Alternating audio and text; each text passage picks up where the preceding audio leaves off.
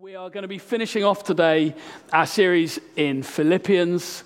So we're going to be reading together from Philippians chapter 4, verse 10 through to 23 at the end of the chapter. And we're going to do that right now. So if you've got your Bibles, I encourage you to get them out, open them up. If you read on a device, then turn it on. The verses will be on the screen just up here, but I'd always encourage you, read it for yourself. Don't just take it for granted that what I've told you is there. Open your Bible and read. So we're going to read together from Philippians 4, verse 10 through 23, and then we're going to dig in and see what Paul has to say as he concludes this letter to the church at Philippi. Let's read, shall we? I rejoiced in the Lord greatly that now at length you have revived your concern for me. You were indeed concerned for me, but you had no opportunity. Not that I'm speaking of being in need, for I have learned in whatever situation I am to be content. I know how to be brought low, and I know how to abound. In any and every circumstance, I have learned the secret of facing plenty and hunger, abundance and need. I can do all things through him who strengthens me. Yet it was kind of you to share my trouble. And you Philippians yourselves know that in the beginning of the gospel, when I left Macedonia, no church entered into partnership with me in giving and receiving except you only. Even in Thessalonica, you sent me help for my needs once and again. Not that I seek the gift, but I seek the fruit that increases to your credit. I have received full payment and more. I am well supplied, having received from Epaphroditus the gifts that you sent, a fragrant offering, a sacrifice acceptable and pleasing to God. And my God will supply every need of yours according to his riches in glory in Christ Jesus. To our God and Father be glory and ever. Amen. Greet every saint in Christ Jesus. The brothers who are with me greet you. All the saints greet you, especially those of Caesar's household. The grace of the Lord Jesus Christ be with your spirit. Lord, we thank you for your word. Lord, we thank you that every syllable was breathed out by you and is useful for us, that we might be trained in godliness. It's useful that we might be taught and corrected, where necessary rebuked, that we might be encouraged and strengthened and grow to maturity in the faith as we see you more fully through your word. Lord, I pray that you would take it now and apply it to our hearts and lives. Lord, for your glory we ask. In the name of Jesus, amen. Good.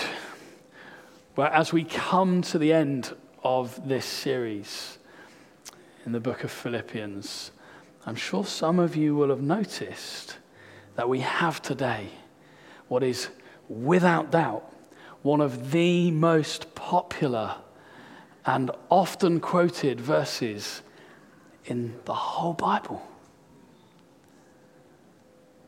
You know the one.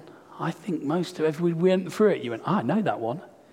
I can do all things. I can.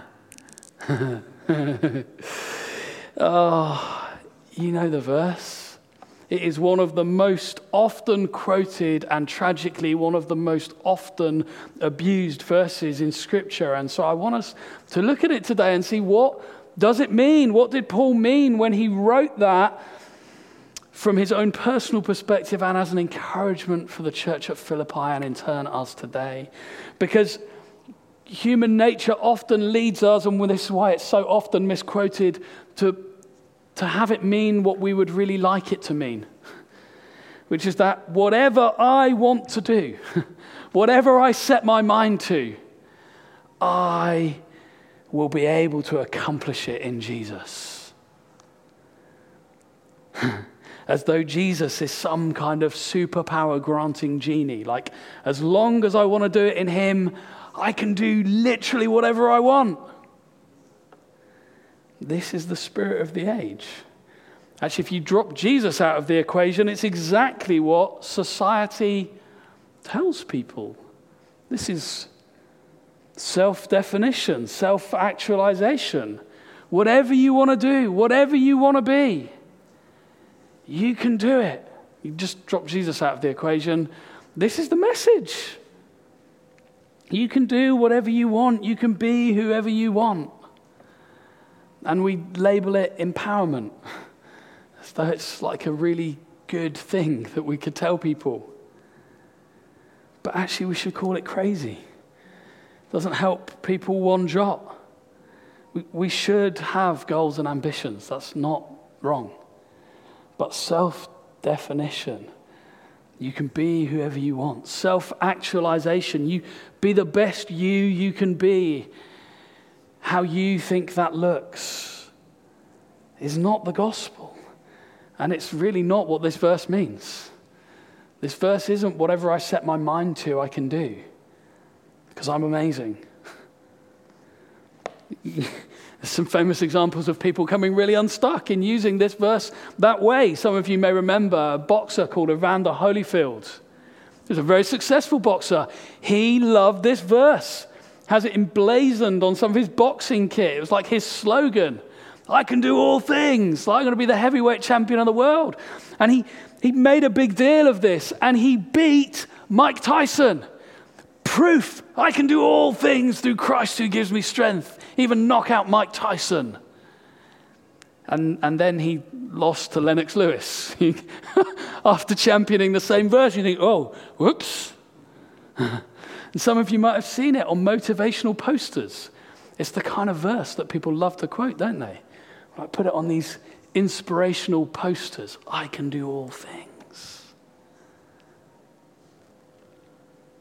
Maybe some of you might be able to identify with a slightly smaller scale way that we can be tempted to take this kind of verse and make it mean what we want it to mean, rather than considering what it really does mean, like a last-minute prayer when you're heading into an interview or sitting an exam, heading into that important meeting at work, and you haven't really prepared as diligently as you should have done.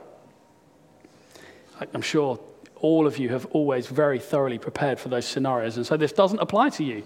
But just put yourself in the position of someone who may not have prepared for that meeting, but who would treat this verse how it's often treated.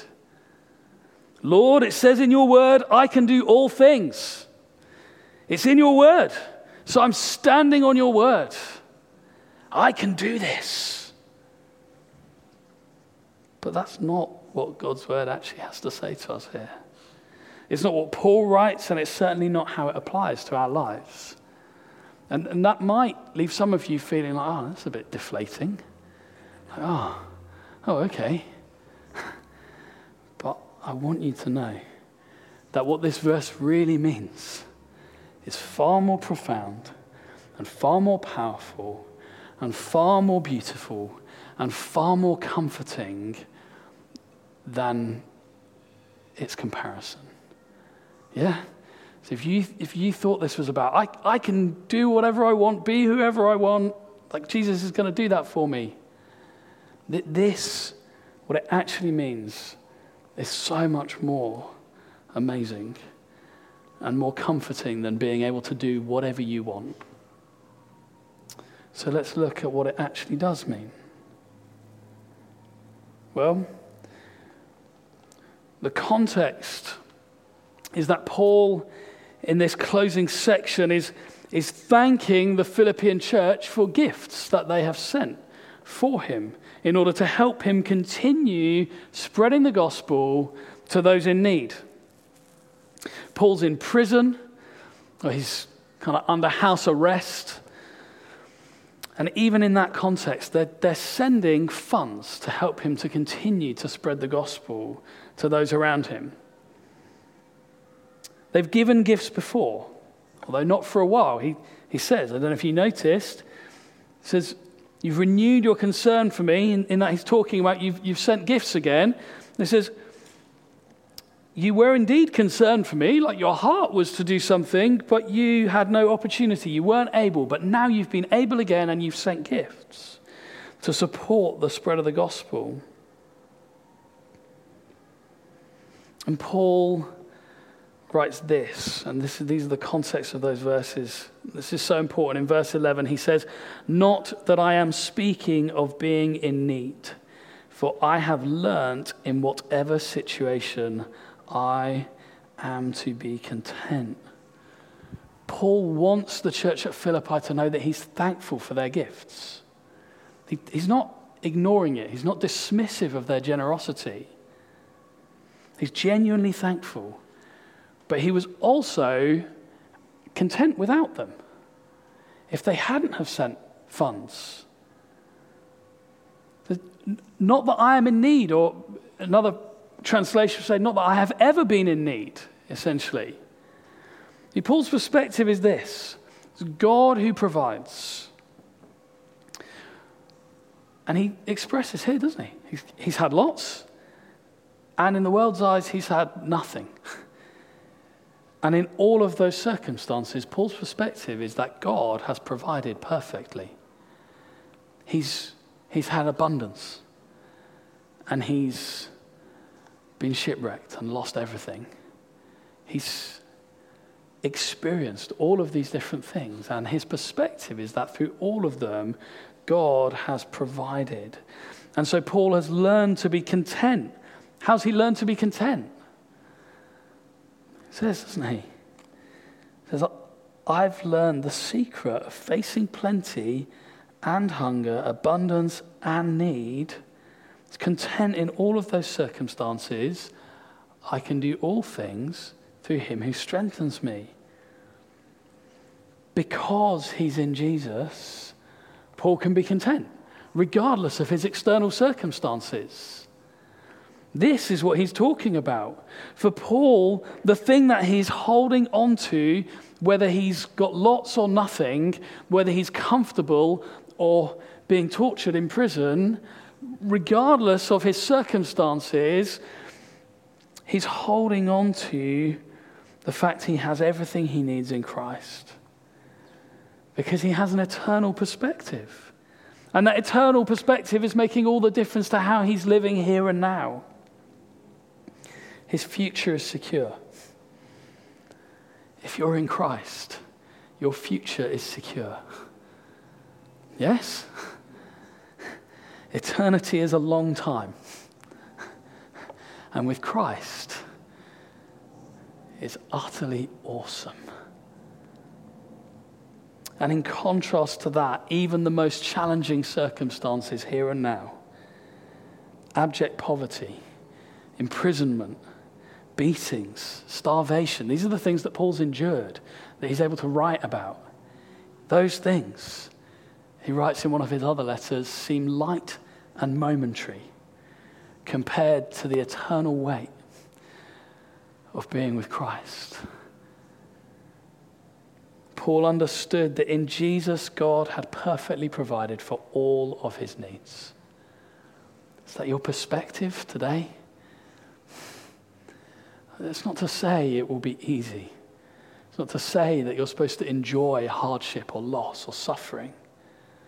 But to say that in those moments, actually we can know peace. We can know contentment. Because in him we have all we need. Paul understood when he wrote these words the deepest need of humanity. The deepest need of humanity is relationship with God. It's what we were created for. And in Christ, through his finished work at the cross, it's what we can receive and enjoy. It's been made possible. So in knowing Jesus, we can be truly satisfied. And because Paul's contentment and satisfaction didn't come from having a lot or being comfortable, but instead came from his relationship with God and the hope of glory that is in Christ Jesus, he could go through the highs and lows, and he could do all of that through Christ, who gives him strength.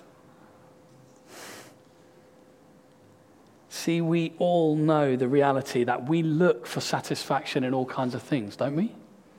We just do. But they won't ever truly satisfy us, and Paul had grasped that truth. Looking to Jesus in all things and thanking God for his provision in all things, Paul was content. External circumstances could change, like in the extreme could change. Like this guy had experienced more ups and downs and extreme changes in his external circumstances than any of us are likely to. Like he was the religious elite. Like he was so well regarded as a Jew. Like the Jew of Jews. Paul had it set. He encountered Jesus. And then he truly had it set. And from that moment on, he experienced beatings, torture, imprisonment, popularity, hatred, rumors. And he could go through all of that. So I'm content because I have all I need in Jesus. Most of us, not all, but most of us have fairly stable circumstances from a material perspective. Some of you earn good money. If we talk about actual need, I would say most, if not all of us, have more than we need. Many of us by a long way, actually, materially. But I bet there are times when it isn't enough. No matter how much you've got or how much you earn, I bet there are times when it doesn't feel like it's enough. Because our world is set up to constantly make you want more. And it's not always about material things. Could be a relationship. Maybe for years, like, if only I was married.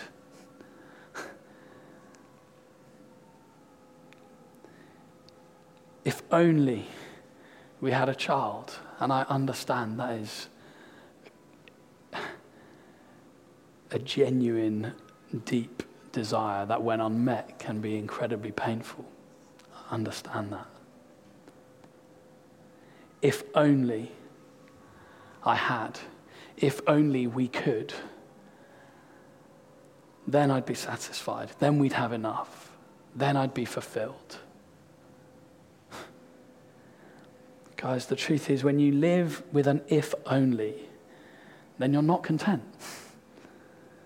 When you live that way, you don't experience or enjoy the contentment that you should do.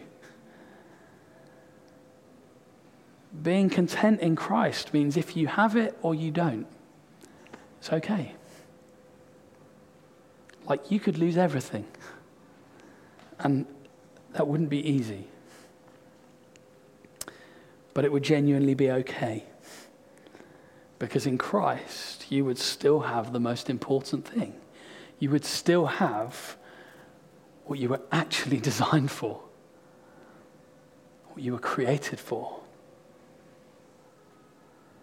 In fact, sometimes losing everything is the best thing that can happen for someone, as contradictory and topsy-turvy as that sounds. Because it helps us to get our priorities right. It helps us to understand what's really important. It leads us to a place of leaning into and trusting on God. Finding your delight in Him and not other things. The Bible's actually littered with examples of people for whom that was their experience. My parents have been a great model of this for me. Growing up, we didn't actually ever have a lot. Sometimes we had more than other times. But in all of it, my parents were generous. And in all of it, they were content. And they're still the same now. By the world's standards, globally, they're wealthy, clearly. Every one of us is. But on UK standards, they've never had a great deal. But they've been incredibly content through it. If they got it, then they're content. And if they haven't, then they're content. They've never been precious about things. If they've got one and you need it, you can have it. Because having it or not having it isn't making them content. It's not where it's rooted. Their external circumstances can shift without their internal contentment evaporating. That was the case for Paul. And it should be the case for us. When we look to Christ, we lean on him. Increasingly, that's where we find ourselves. Oswald Chambers, a Scottish evangelist, commented this on the life of Paul. He said, the Apostle Paul had a strong and steady underlying consistency in his life. Consequently, he could let his external life change without internal distress because he was rooted and grounded in God. Most of us are not consistent spiritually because we're more concerned about being consistent externally. It's a challenge, eh? I think we can spend lots of time and energy in trying to create a consistent, secure external environment. We choose where we live. We choose the schools we send our children to. We choose the job we do. We choose these things to create as much stability in our external environment as we're able to. And that's okay to a point.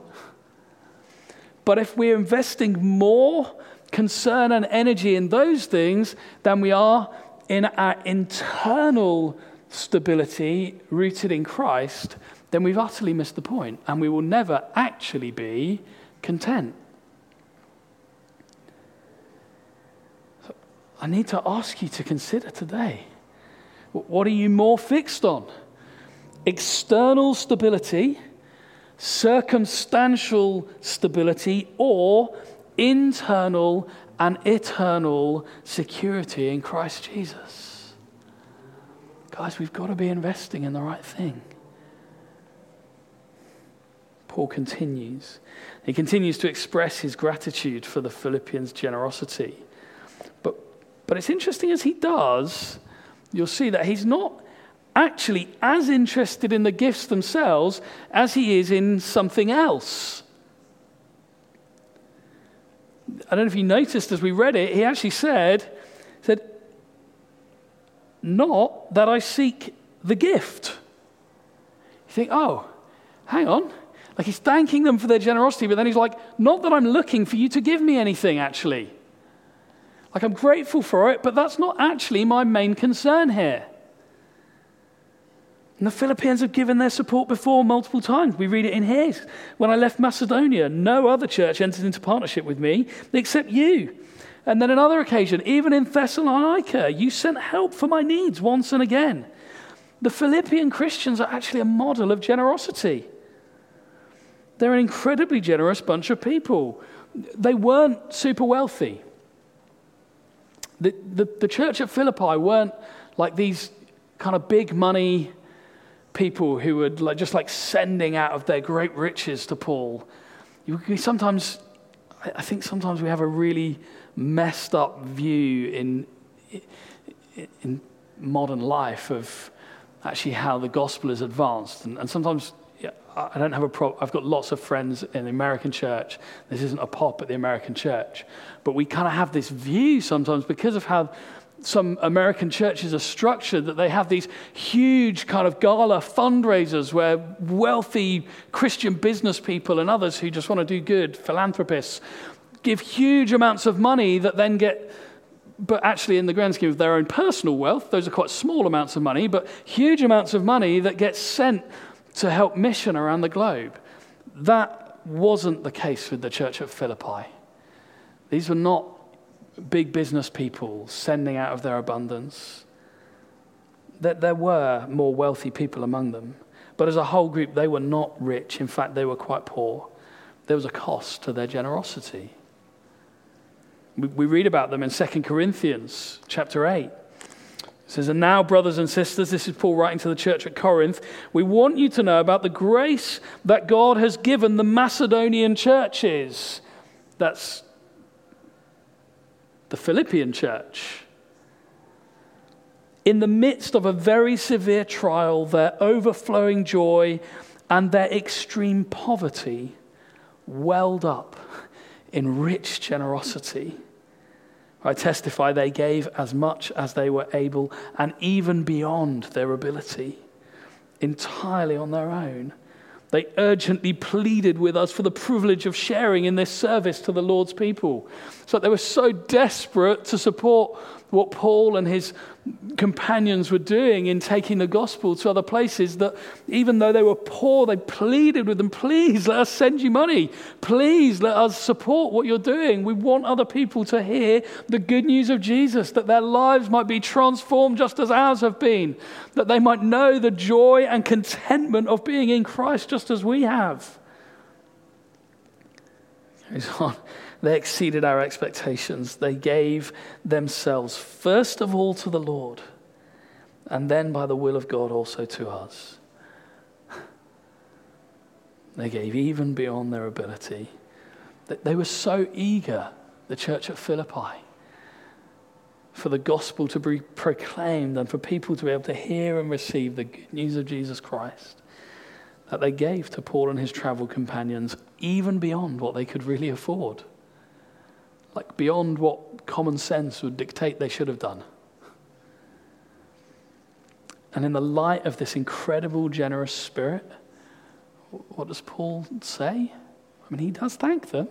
He's grateful. "I rejoice in the Lord that you renewed your concern for me." That's what it said in verse 10 as we read this. But now in 17, he says, "Not that I seek the gift." So I haven't come looking for your financial support, but I seek the fruit that increases to your credit. It's worded unusually in the ESV. NIV is slightly more transparent in the way it's worded, just because it's a slight paraphrase. It's not quite as literal a rendering, but it makes more sense to our English minds. He says, "Not that I desire your gifts. What I desire is that more be credited to your account." What is Paul wanting to be credited to their account? What fruit is he wanting to increase to their credit? Well, provision from God? Yes. But also blessing from God in other ways. That God sees their generosity and it doesn't go unnoticed. Paul wants to assure them and affirm them in the fact that what is important to him is not what they give, but the fact that they are giving and their heart in doing so. Because that's going to bear fruit. The main reason Paul is thankful for their gifts isn't actually the gifts themselves. Because, as he's already said, he has all he needs in Christ. God's going to provide. I can have a lot, I can have little. You could send gifts, you could not send gifts. I'm content. I'm content. It's not about the gifts themselves. It's that their generous giving demonstrates a godly attitude towards money and possessions that will bear fruit in their lives. Their gifts, because of the heart in which they're given, are a fragrant offering, an acceptable sacrifice pleasing to God. That's what Paul says here. Do you notice? He talks about their gifts. Well supplied, received from Epaphroditus the gifts you sent. Well, how does he look at those gifts? First and foremost, they are a fragrant offering, a sacrifice acceptable and pleasing to God. And out of his personal experience of contentment in all things, Paul wants to make sure they know, and we know in turn, that we can trust God. He's confident, isn't he? My God will supply every need of yours according to his riches in glory in Christ Jesus. Like, we know from the context, we know from the life of Paul that when he says that, he doesn't mean you're going to have all the material shiny things you want. He doesn't actually even mean that you're never going to go to bed with an empty stomach. Because he did. But his perspective was that he had all he needed in Christ. Because he was talking about his internal and eternal security, not his external circumstances.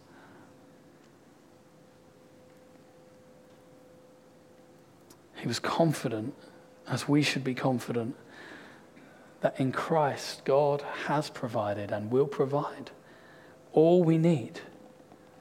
Not necessarily all we want, but all we need.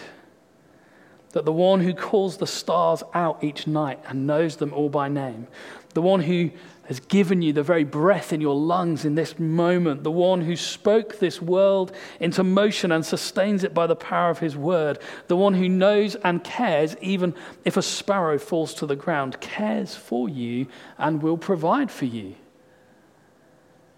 And what's more, he has already provided in the most incredible way imaginable, because he has provided for your deepest need.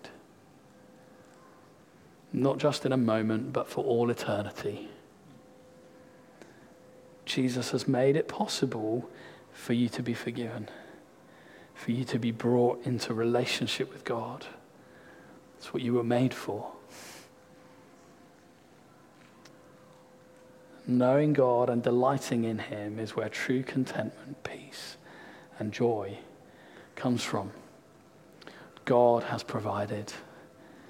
And knowing that he has provided, Paul is able to conclude saying, to our God and Father be glory forever and ever. Amen. Glory to God is Paul's focus as he comes to the end of this letter.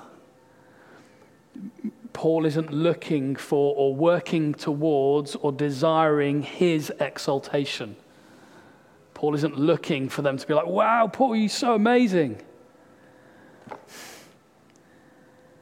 He's also not teaching them or us to expect glory or desire glory for ourselves, but instead to have a perspective in all things that recognizes God alone is worthy. We sang it together earlier this afternoon. You are worthy of all praise. This is Paul's perspective, and it must be ours, that God deserves all the glory and recognition.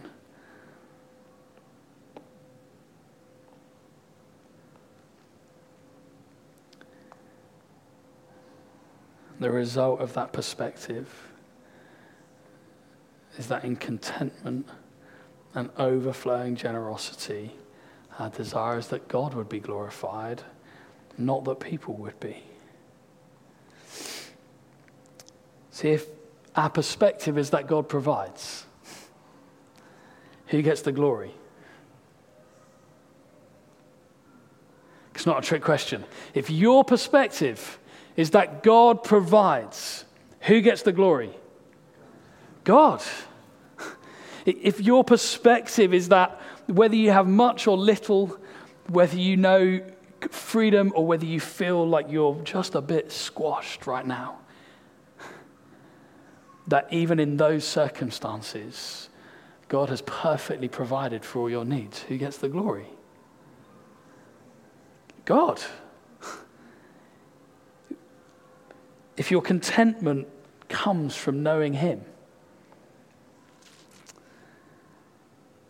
knowing that he truly gives all we need for all eternity, if we acknowledge that the very breath in our lungs right in this moment comes from him, then who gets the glory? He does. See, right at the end of this letter, even in thanking them for their gifts, and then if you notice some of what Paul's done, I haven't got time to go into it in all the detail I'd love to, but Paul brings them back to some of the core messages that he sounded out time and time again in this letter.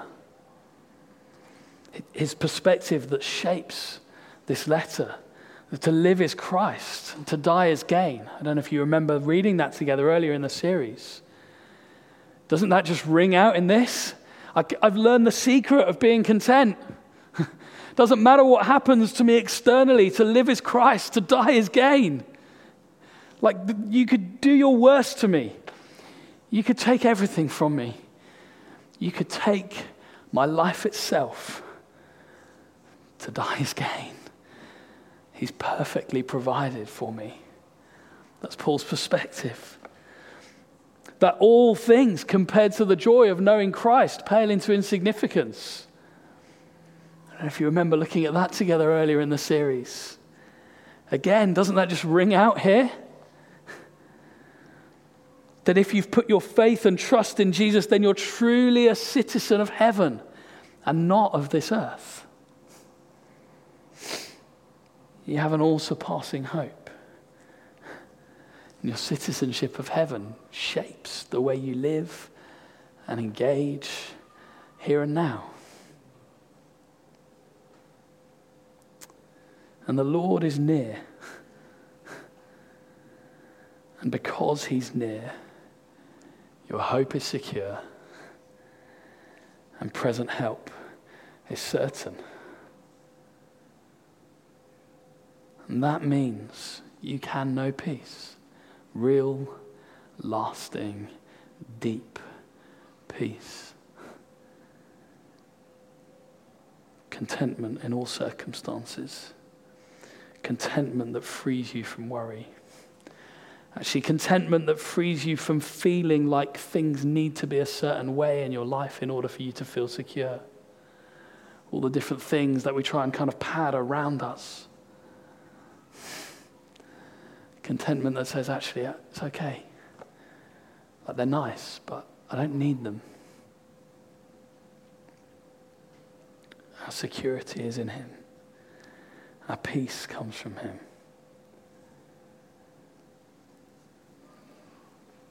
You don't need to worry about anything. Remember what he said in chapter 4? The Lord is at hand. When we know our security in him, we can join Paul in this. We can hear this encouragement and say, yeah, amen. Do not be anxious about anything, but in everything, by prayer and supplication with thanksgiving, let your requests be made known to God. And the peace of God, which surpasses all understanding, will guard your hearts and your minds in Christ Jesus. He hears, he knows, and he provides. So whether we have much or whether we have little, we can be content. I want to pray for us to that end, and then I wonder if we can come back to worship.